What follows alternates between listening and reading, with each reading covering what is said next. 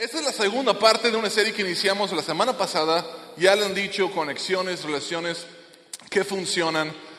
Y yo creo que es una serie de mensajes que estamos viendo que es sumamente relevante para todos nosotros. Si yo les fuera a preguntar, ¿a cuántos de ustedes consideran que sus relaciones son importantes? Yo creo que todos dirían, yo creo que es importante. ¿Cuántos quieren tener mejores relaciones? Yo creo que todos dirían, porque, bueno, si eran como yo quiero tener mejores relaciones con mi familia, con mi esposa, con mis hijas, con mis amigos, con mis papás. Es un tema muy relevante para todos nosotros. La semana pasada estuvimos viendo que algo muy importante en cuanto a nuestras relaciones es cómo estamos como nosotros mismos, si estamos bien con nosotros mismos, porque si no estamos bien con nosotros mismos, eso afecta cómo tratamos a otras personas. Y el dicho que usamos la semana pasada, la frase, fue: nuestras relaciones serán tan saludables como nosotros lo seamos. Y es muy importante el concepto que tenemos sobre nosotros mismos y tenemos que tratar esa situación. Y si no pudiste estar la semana pasada, te recomiendo altamente que vayas a la página de conexionlive.com y puedes escuchar el audio de esa predicación. Es muy importante que escuchemos ese consejo. Y esta semana vamos a ver otra cosa que es sumamente importante en el área de las relaciones. Y yo quiero, ahorita vamos a examinar una actitud, una herramienta que podemos tomar cada quien, y esta misma es tan sencillo que esta misma semana podemos empezar a aplicarla en nuestras relaciones. Y si lo hacemos, tiene el potencial para mejorar, transformar cualquier relación, sin importar el estado en la que se encuentra ahorita. Tiene ese potencial, es sumamente importante. Ahora, si estás visitando o estás pensando, oye, ¿por qué están hablando de relaciones en la iglesia? ¿No se supone que en la iglesia hablan de Dios o de la oración o algo así? Pues sí, pero también consideramos que el tema de las relaciones es sumamente importante para Dios también.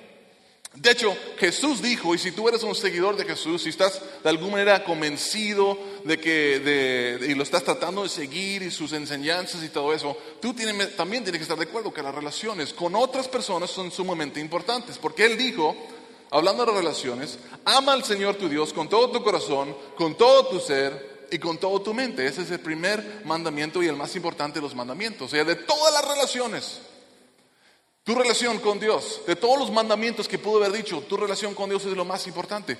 Pero no termina, eso esperábamos escuchar. ¿Saben qué dijo? La segunda cosa, dice, el segundo mandamiento se parece a esto, de todo lo que pudo haber dicho. Dijo, ama a tu prójimo como a ti mismo. Lo más importante para Dios es la vida. Menciona dos relaciones Jesús, resumiendo todas las enseñanzas de Jesús: tu relación con Dios y tu relación con los demás.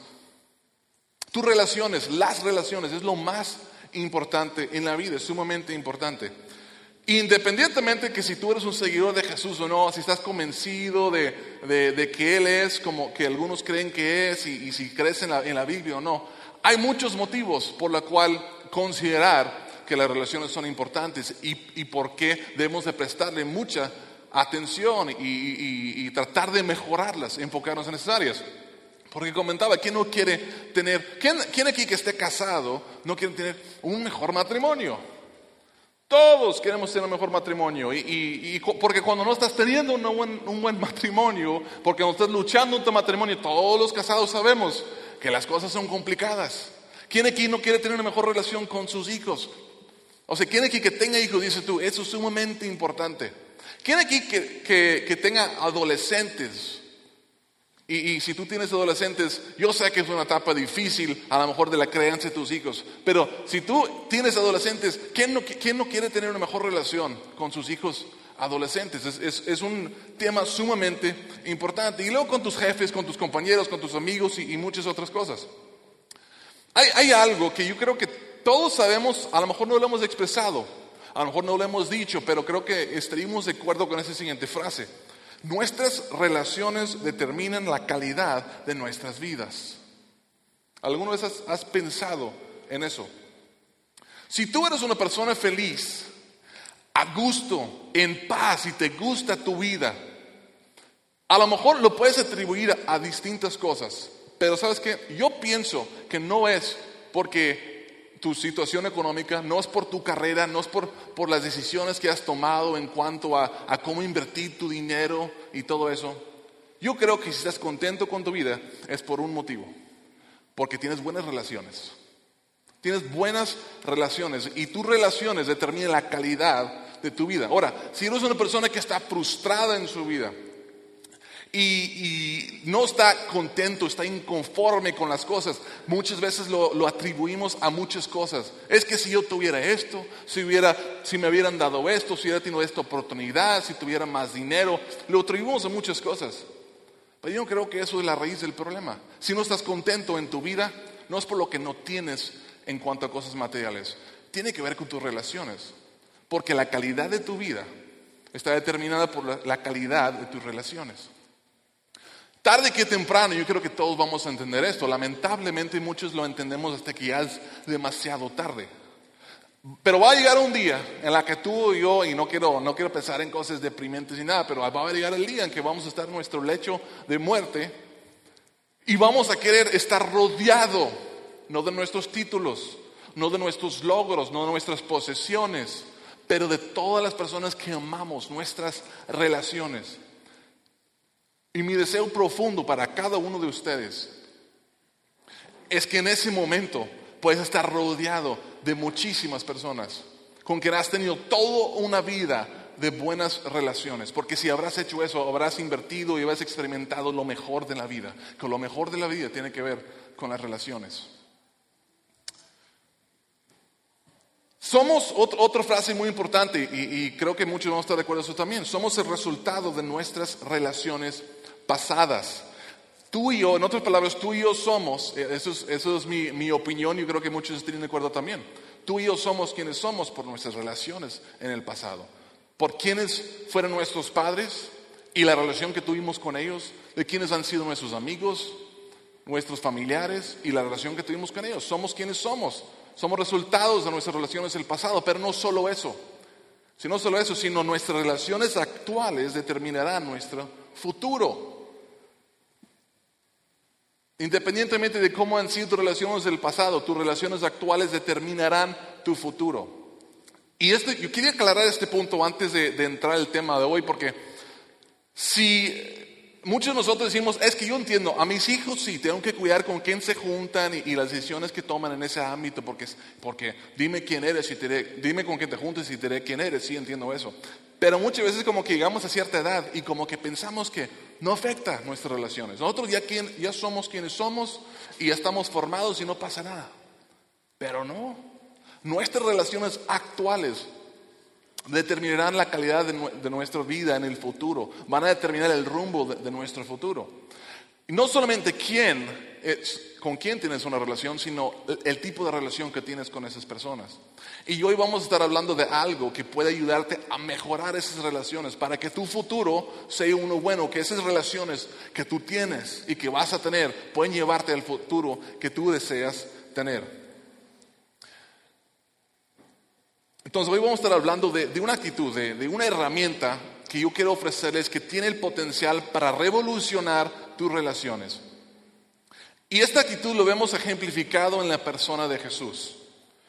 Jesús fue una persona que implementó esta actitud, lo ejemplificó, y es uno de los motivos que Jesús ha sido una de las personas más influyentes en la historia de los últimos 2000 años, porque Él ha Él aplicó, ejemplificó este ejemplo, esta cosa que vamos a estar viendo el día de hoy. Es por eso, es en parte por eso que Jesús, sin haber estudiado, sin haber escrito ningún libro, sin haber viajado, nunca habiendo estado a cargo de un ejército, tuvo un impacto en la historia del mundo más grande que cualquier emperador que ha vivido. Es increíble cuando lo consideras. En parte es porque esta cosa que él implementaba en su vida, y la actitud, vamos a estar enfocándonos en esto, y encontramos esta actitud, esta característica en el libro de Filipenses, que es una carta que el apóstol Pablo, todos hemos escuchado al apóstol Pablo,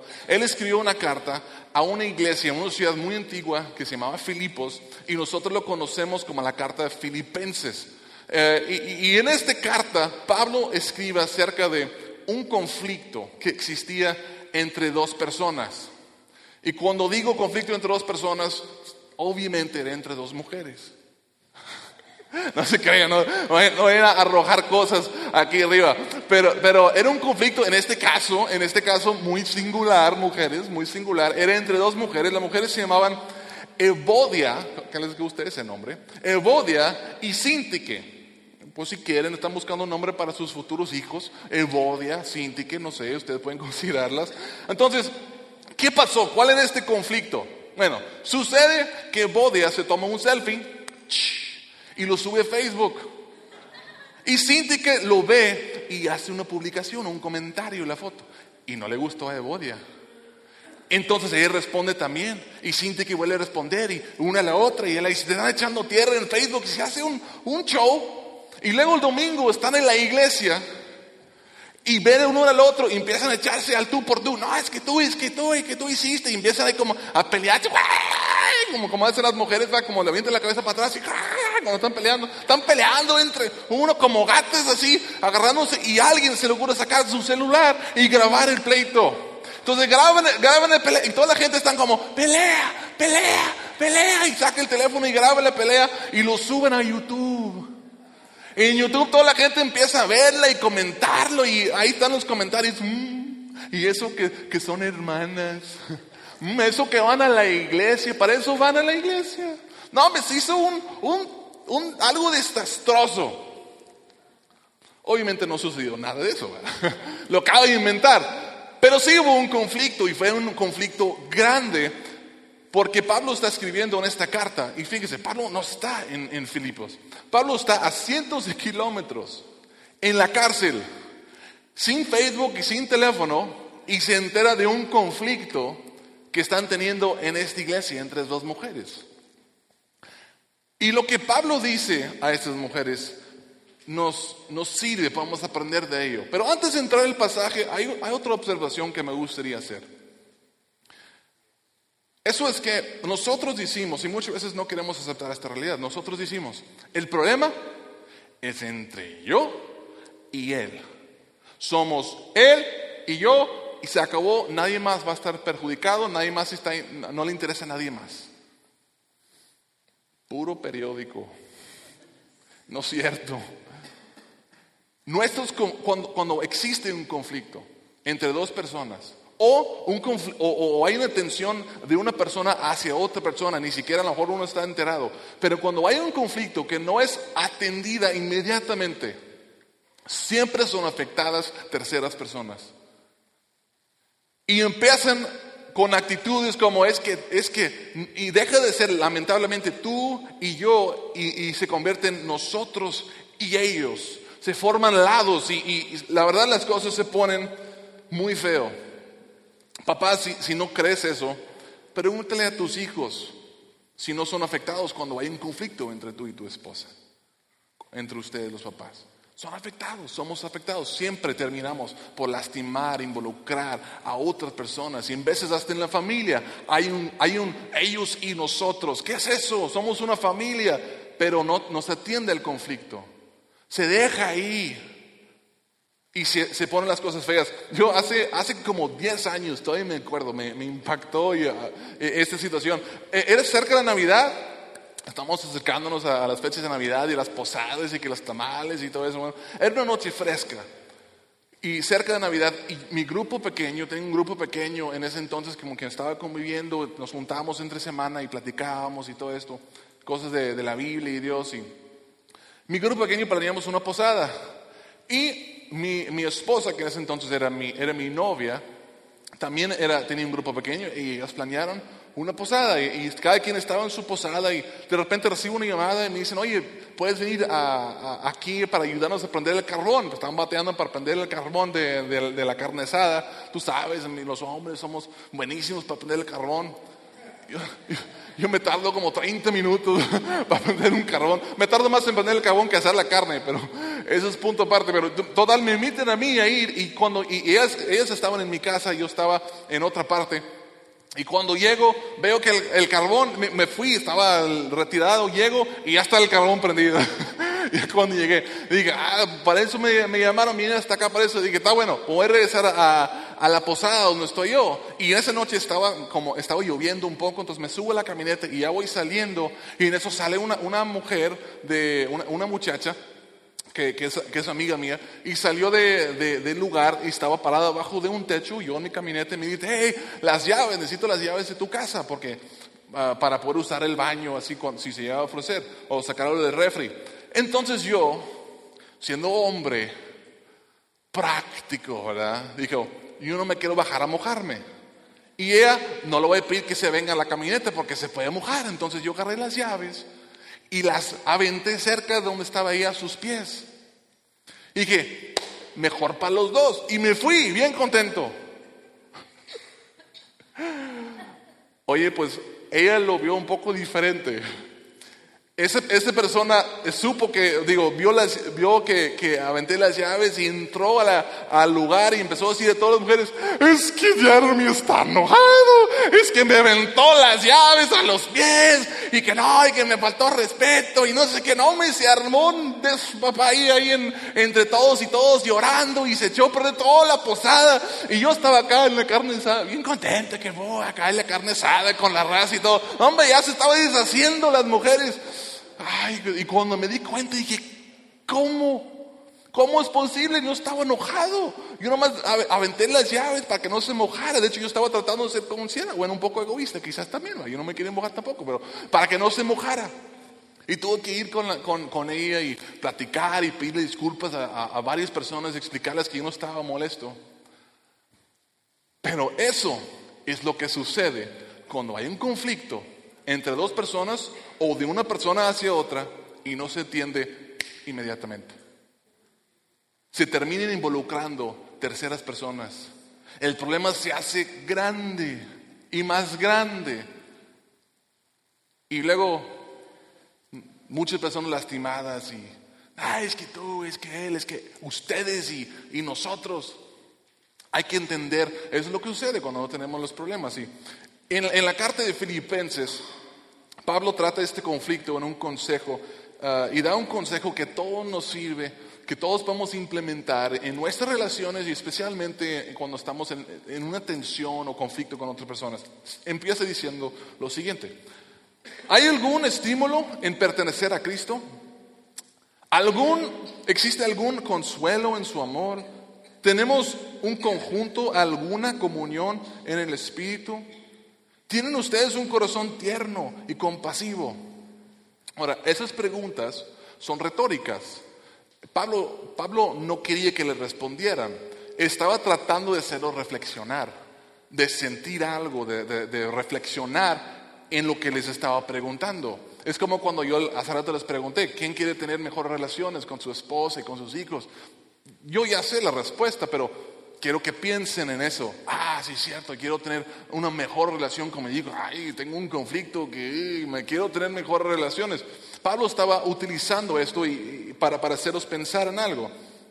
Entonces está provocando sentimientos. Básicamente le está diciendo, haciendo que piensen, ¿ustedes reconocen lo que Jesús ha hecho por ustedes? Reconocen que Dios es amoroso y compasivo, y es que gracias a Él que todos somos una familia, que hemos sido adoptados como hijos de Dios y tal. Toda la gente pensando, sí, cierto. Muy estratégico lo está diciendo. Es como cuando tu hija se acerca contigo y dice, papi, ¿me amas?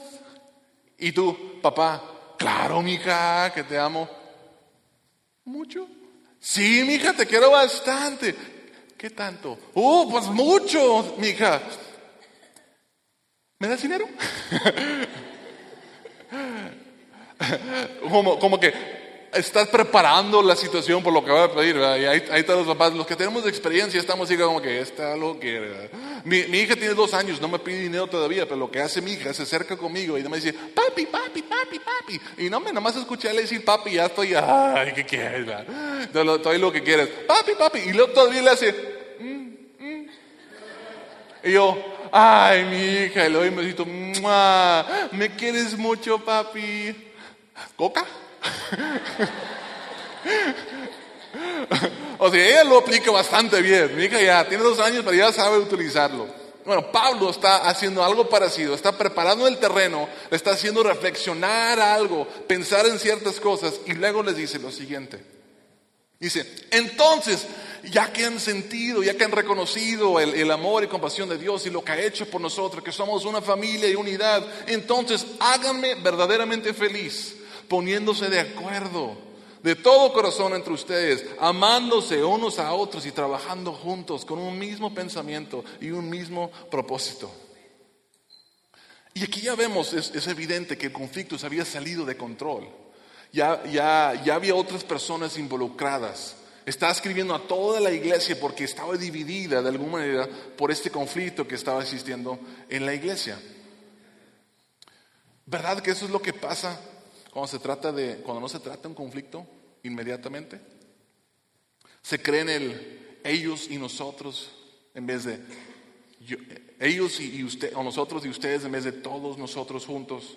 Se involucran más personas, se daña más. Es que ellos dijeron, es que nosotros solo respondimos. Y Pablo está viendo esto y dice, basta, suficiente. Esto no está bien, tiene que cambiar algo. ¿Acaso no somos una misma familia? O sea, ¿acaso las cosas que tenemos en común no son más grandes que las cosas que no tenemos en común? Sí, entonces ¿por qué la división? Ya estuvo, suficiente. No hay un ellos y ustedes, somos nosotros, somos una familia. O sea, no está bien que exista este conflicto entre ustedes. No pueden permitir que es que ella dijo, es que él no me saludó, no, es que no me invitaron. No podemos permitir las cosas que tenemos en común. Eso es bien importante, recuerden eso en tus relaciones. Las cosas que tenemos en común son más grandes que los conflictos, las diferencias que podemos llegar a tener. Y Pablo está escribiendo a la iglesia y está diciendo, la misión que tenemos como iglesia, las relaciones, ustedes con quien tenemos que llevar a cabo esta misión, es grandísimo, es importantísimo. No puedes permitir que estas cosas, estos conflictos insignificantes, cuando lo comparas con todo lo que tenemos en común, causen división entre nosotros. Y eso no solo pasó allá, pasa en todas partes, en todas nuestras relaciones. Todos conocemos situaciones en el trabajo, en la escuela y en la iglesia incluso, en las que el conflicto, cuando no son tratados, empieza a haber división. Es que tú y que él y Facebook, YouTube, y ellos y nosotros, y división. Y hay relaciones que se terminan por cosas muy, muy sencillas, pero que no son tratadas de la manera correcta. Cosas insignificantes. Es más, hay lugares y hay relaciones que están en conflicto tremendos. Ya ni recuerdan por qué. Algo que sucedió hace años. Pero eso es lo que sucede cuando tratamos el conflicto inmediatamente y de la manera correcta.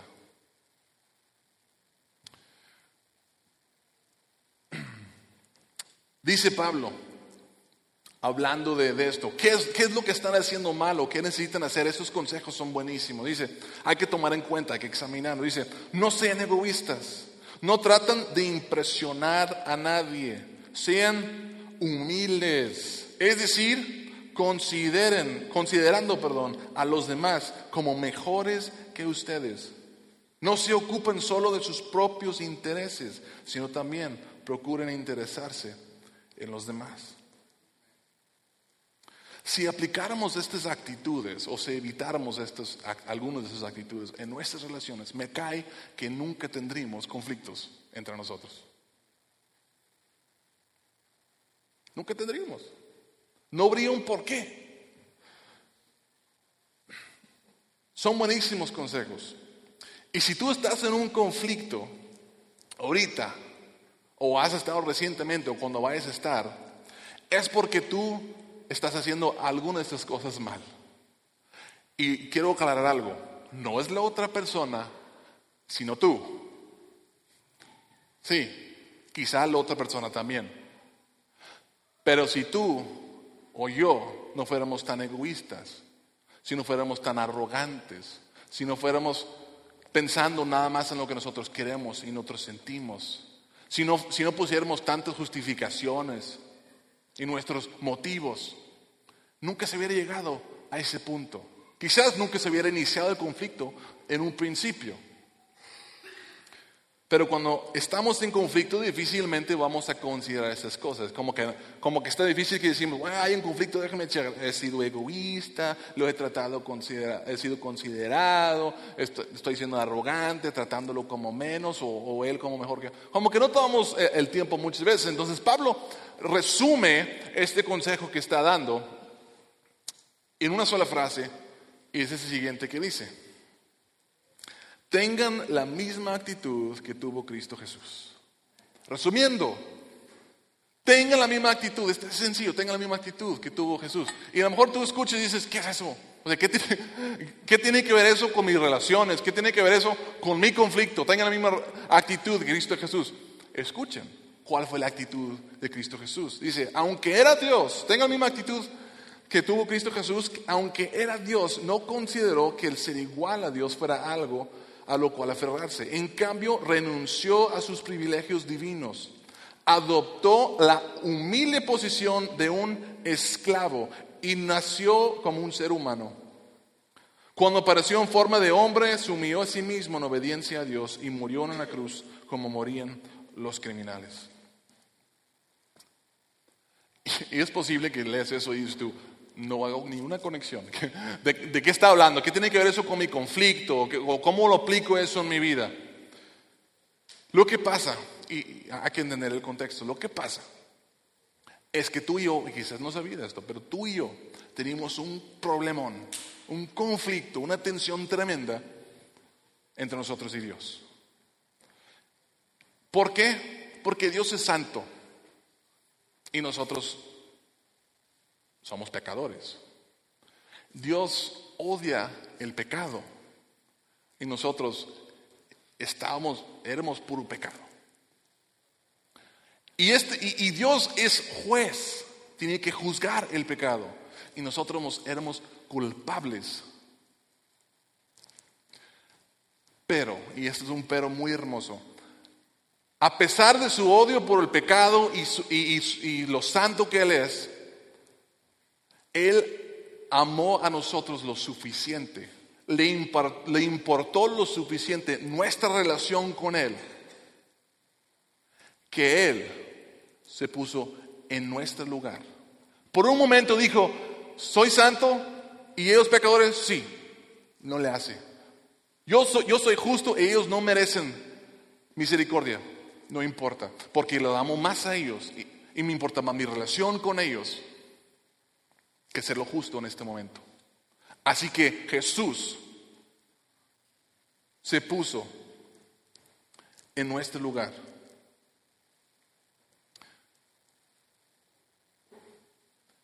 Jesús renunció a su lugar y se puso en nuestro lugar.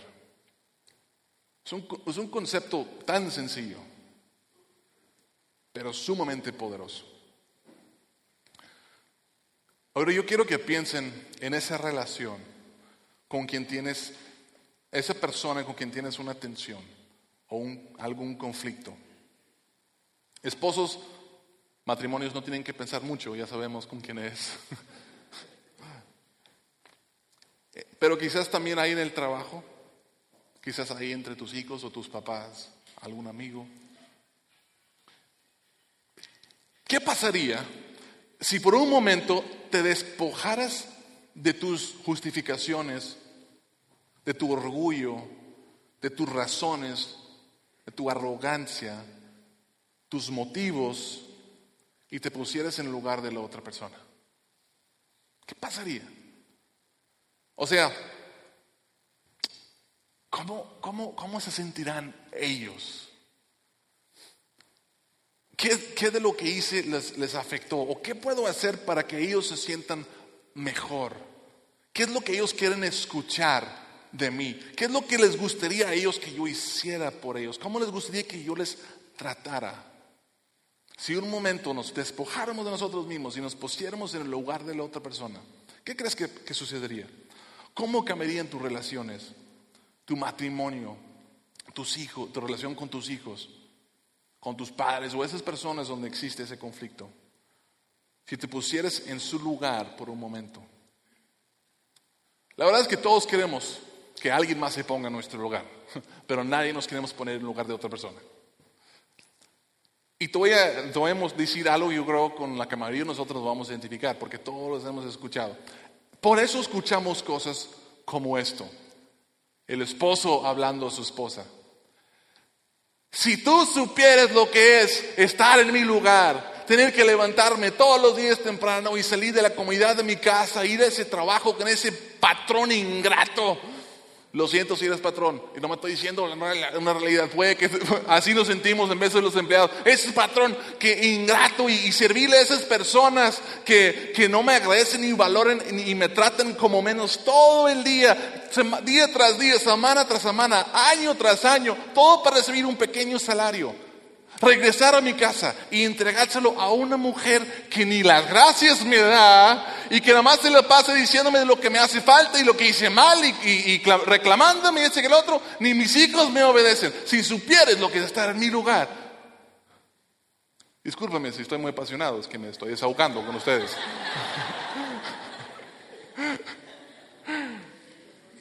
Y la mujer, a lo mejor voy a hacer esta parte no tan bien, porque yo lo he experimentado personalmente, ¿verdad? Pero, y la mujer dice, si tú supieras lo que es estar en mi lugar, tener que levantarme todos los días para arreglar los niños, preparar a los niños, limpiar la misma casa día tras día. Lo limpié ayer, lo tengo que limpiar hoy. Trapié ayer, tengo que tripear hoy. Lavé los trastes, ya se ensuciaron. Cociné y ya tienen hambre. Y luego la ropa parece que nunca se acaba de lavar. Y luego tú llegas y te sientes, levantas los pies y quieres que te sirva y que te entrega la comida a la boca, casi creo, que te haga un masaje, que te digo, ay sí, amo, sí, lo que tú quieras.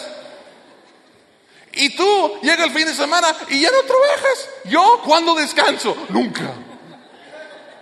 Si supieras lo que es estar en mi lugar. ¿Lo hice bien, mujeres? Yo estoy pensando por ustedes también.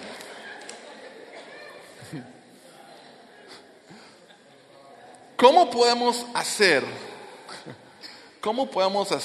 esto por nuestros cónyuges, por nuestros hijos, que tanto anhelan ponernos en su lugar? ¿Cómo cambiaría nuestras relaciones si lo hiciéramos? Todos queremos que nos entiendan, pero nadie quiere renunciar su lugar, su posición, para ponerse en lugar de otras personas. Y esto no es algo nuevo. Muchos de ustedes dicen, yo ya sabía eso. Sí, pero si lo aplicas, si tú lo haces, tiene potencial para revolucionar tus relaciones, como no tienes idea. Voy a renunciar mi lugar para ponerme en su lugar. Digan eso conmigo, practíquenlo un momento. Voy a renunciar mi lugar para ponerme en su lugar. Otra vez, más. Voy a renunciar mi lugar para ponerme en su lugar. ¿Cómo se vería esto en la práctica? Para darnos una idea. Dejarías de tratar de ganar la discusión. ¿Pero cómo? No me entiendo, no me explico. ¿Qué pasó? Sí, es que si tú estás en una discusión con otra persona y dices, espérate, voy a renunciar a mi lugar para ponerme en su lugar. Y te pones en su lugar, te das cuenta que esa persona no quiere perder la discusión contigo. Eso es cierto. Y como te das cuenta que él no quiere perder la discusión, entonces dejas de tratar de ganarla. Porque esa persona no quiere sentir eso. Te pones en el lugar de otra persona, dejarías de imponer tu posición de autoridad. Porque a nadie le gusta la actitud, que alguien que tenga una posición, una autoridad mayor que la tuya, que diga contigo, yo soy el jefe y se hace lo que yo haga. Aquí en esta casa yo mando. A todos nos cae mal. Y si tú renuncias tu lugar y te pones en lugar de la otra persona, vas a decir, sí es cierto, a mí tampoco me gusta. Yo no voy a hacer eso. Renunciar tu lugar de autoridad. Y en veces eso significa, si tú eres una persona que es muy bueno para hablar y muy bueno para discutir y argumentar y debatir, y puedes ganar con las personas, X personas con que tienes un conflicto, significa para ti dejar perder la discusión cuando la pudiste haber ganado tranquilamente. ¿Por qué? Te pones en lugar de otra persona y dices, yo no quiero sentir la impotencia de no poder expresar lo que quiero decir. Y la otra persona que tengo una facilidad de hacerlo, llega y me dice cualquier cosa, me hace sentir y me manipula. No, yo no quiero que sienta eso de esa persona. Entonces, voy a renunciar a mi lugar. Y voy a perder la pelea que yo pude haber ganado. Porque cuando ganas en una discusión, eso es importante, pierdes en una relación. Cuando ganas en una discusión, pierdes en una relación. Es que yo tenía la razón, es que ellos estaban mal, no importa, porque si tú ganas, pierdes. Nadie gana. Pierdes en tu relación. ¿Y qué es más importante? ¿Ganar la discusión? Ahí va la siguiente pregunta. Esa es la pregunta que tienes que hacerte. ¿Qué es más importante para mí? ¿Ganar la discusión o restaurar la relación? Es que yo puedo ganar, es que siento una injusticia. ¿Qué es más importante para ti? Ganar la relación y decir, yo gané la discusión, mira, yo lo puse en su lugar. Si eso es lo que te importa, pues bueno. Pero vas a perder en la relación. ¿Qué es más importante? ¿Restaurar la relación o ganar la discusión? Quizás eso significa hablar menos y escuchar mucho, mucho, mucho más. El que habla mucho y poco escucha, poco ama a sus relaciones. Hoy te voy a explicar, no nomás mi opinión. ¿Por qué hablas mucho? Piensa, ¿por qué hablas mucho? ¿Por qué hablamos mucho? Yo también hablo mucho. Porque yo pienso, porque yo quiero que me escuchen, la verdad. Hablo mucho porque quiero que me escuchen. Pero ¿sabes lo que comunicamos cuando hablamos mucho y escuchamos poco? Estamos comunicando lo siguiente. Lo que yo tengo que decir es más importante de lo que tú tienes que decir. Lo que yo pienso es más importante que lo que tú piensas. No lo había visto de esa manera. Quizás porque no te has puesto en el lugar de la otra persona. Es importante este concepto. Es que ellos no hablan, a lo mejor podemos decir. Y yo puedo decir, es que la persona no habla y pues ¿qué voy a hacer? Aquí va una idea. Pregúntales. Investiga. ¿Cómo se sienten? ¿Cómo te ha ido? Explíqueme eso. Es que yo no entendí. Quiero escuchar lo que tú piensas, lo que tú sientes. Porque cuando nosotros no preguntamos, pues la otra persona asume, pues no es importante. Cuando no escuchamos lo que tienen que decir, sienten, no, pues no es importante para él lo que yo tenga que decir. Y esto también va para mí, especialmente en mi relación con mi esposa. Yo soy una persona que hablo mucho más que mi esposa, normalmente. Y me ha faltado preguntar, investigar. ¿Cómo te sientes tú? ¿Cómo te fue el día de hoy? ¿Qué puedo hacer por ti? Pero si no me pongo en su lugar, ni siquiera me doy cuenta que lo necesita. La lengua causa tanto daño. Y una persona enojada que habla mucho, destruye mucho. Por eso Salomón dijo, y por eso dije, no era nada más mi opinión. Salomón dijo, el que habla mucho, mucho hierra. Y el que es sabio, refrena su lengua. ¿Cómo se ve en la práctica? Algunos ejemplos. Así debe ser en cada relación, ponernos en el lugar de la otra persona. En tu trabajo, en la escuela, en tu matrimonio, con tus hijos, en cada relación. Y especialmente en la iglesia. Y nosotros, la iglesia, fracasamos en esta área muchísimas veces. Es la verdad. Si tú has venido a la iglesia por suficiente tiempo, sabes que eso. Y sabes que nosotros más que nadie deberíamos estarlo haciendo, porque nuestro Señor Jesús, quien se supone que estamos siguiendo, nos ejemplificó cómo debemos de ponernos en lugar de otras personas. Pero no lo hacemos. Muchas veces entra una nueva persona, en vez de preguntarnos cómo se sentirá, qué puedo hacer por él, qué es lo que qué puedo hacer para hacerlo sentir más a gusto, qué necesidades tendrá. Y está haciendo las cosas mal, y ella no debe estar haciendo eso, y eso es un pecado, y mire cómo vino y cómo comentó. ¿Por qué? Porque no nos hemos puesto en lugar de esas personas. Y si tú has ido a cualquier iglesia y tú has sentido ese tipo de juicio que se ha hecho sobre ti, o incluso en esta iglesia, yo quiero pedirte una disculpa de parte de todas las iglesias, de todos los pastores. Yo te pido una disculpa.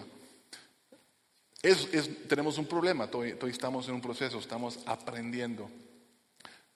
Y no, lo que quiero asegurarte es que no es Jesús, no es Dios.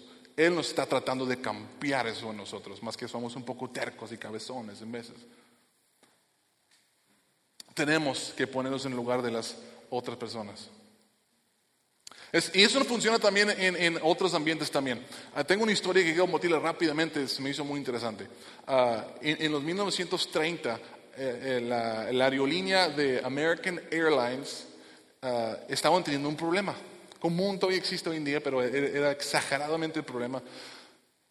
Se estaba perdiendo el equipaje de las personas cuando volaban en el avión, de que llegaban a su destino y llegaba su equipaje un día, 2 días después, o se extravía por completo. Y trataban de cambiarlo y ajustar esa situación. El presidente, los líderes, hablando con todos los gerentes, y no se arreglaba. Entonces el líder de la organización llama a todos a una ciudad donde iban a tener una conferencia, y todos fueron volando a todas partes de los Estados Unidos, diferentes partes del mundo, y el presidente de la compañía se aseguró que se tardaran 2 días en llegar el equipaje de todos los gerentes. O sea, no permiten que agarren su equipaje por 2 días. Imagínate, una conferencia llena de hombres y mujeres sin ropa, sin desodorante, sin cepillo de dientes, o sea, el puro olor. ¿Y qué hizo con eso? Hizo que todos se pusieran en el lugar de los clientes. Dijeron, eso es lo que sienten nuestros clientes. Esto sí está feo. Hay que hacer algo al respecto. ¿Y sabes qué? Se arregló el problema. Dejaron de batallar con eso, porque se pusieron en el lugar de las personas que estaban sirviendo. Y hay 3 cosas que podemos hacer para ayudarnos a ponernos, 4 cosas, para ponernos en el lugar de otras personas. Y son estas siguientes cosas. Eso es una ayuda. Preguntar, escuchar, confirmar y amar. ¿Pueden decirlo conmigo? Preguntar, escuchar, confirmar y amar por 2. ¿Qué es lo que dice? Bueno, otra manera, yo dije, ¿qué puedo hacer para que recuerden esto más fácilmente? Recuerden esto, pecados. Pecados, a lo mejor no es el mejor ejemplo, estamos en una iglesia, estamos hablando para ayudarte, pero pecados, si puedes recordar eso, puedes recordar, preguntar, escuchar, confirmar y amar por 2. Déjame explico cómo funciona este proceso. Preguntar a la otra persona, si hay un conflicto o no hay conflictos, pero especialmente cuando lo hay, ¿cómo te sientes? ¿Qué hice para lastimarte? ¿Cómo ves la situación? ¿Qué se pudo haber hecho diferente? Pregunta. Investiga y luego no digas nada, escucha. Y esto es algo que bien importante, le quiero claro, porque hay muchas personas que dejan de hablar pero no escuchan. ¿Les digo? O sea, terminan de decir lo que van a decir, pero no están escuchando lo que sigue. Están planeando su argumento, lo que van a decir, sus excusas, su justificación. No. Pregunta y escucha intensamente. Escucha. Y luego confirmar. Ok. Si te entiendo bien, lo que me estás diciendo es que te sientes de esta manera. Sí, así me siento. ¿Y tú crees que esto fue el problema? Sí o no, eso no fue. Bueno, entonces regresamos. ¿Qué fue entonces? No estoy entendiendo. Confirmar. Y una vez que hayas entendido, sin importar lo que te hayan dicho, cuánto te haya dolido, decide amar a la persona. Amar a la persona. Por 2. Entonces volvemos a preguntar, ¿qué necesito cambiar? ¿Qué necesito hacer diferente para que eso no vuelva a suceder? Pregunta. Y luego, ¿qué hacemos? Escuchar. No desarrollar una excusa, sino escuchar. Y luego, a ver, entonces si yo empiezo a hacer esto, o si yo hago esto a la otra vez, si yo lo hago diferente de esta manera, entonces eso va a ayudar. Sí. Muy bien. Y ama a la persona. Pecados. Tu esposa, tus hijos, tus papás anhelan que te pongas en su lugar. Porque quieren ser valoradas, quieren ser tomados en cuenta, quieren ser agradecidos, quieren que reconozcas lo que ellos hacen. Y si no te pones en su lugar, no van a tener eso. Anhelan eso de ti. Papá, mamá, hijo, hija, anhelan eso de ti. ¿Cuál es el beneficio de todo esto? ¿Qué es lo que va a suceder? Vamos a volver al pasaje que estábamos leyendo hace rato y vamos a leer nada más un pedacito, ya vamos a concluir. Dice esto, recuerden, Jesús se humilló, se puso en el lugar de nosotros, tomó nuestro lugar. Dice Pablo, por lo tanto que Jesús se humilló, por lo tanto que Jesús fue obediente, por lo tanto que Jesús se puso en nuestro lugar, por lo tanto, Dios lo elevó. Como Él se puso en nuestro lugar, Dios lo elevó. ¿Qué tiene que ver eso contigo? Si tú te humillas, si te pones en el lugar de otras personas, Dios te va a elevar. Dios te va a elevar. Y más quizás importante para nosotros en este tema de hoy, elevará tus relaciones. Tu capacidad de relacionarte mejor con otras personas crecerá como no tienes idea. Si pudiéramos todos aprender a hacer esto constantemente, la capacidad de relacionarnos con otras personas crecería muchísimo.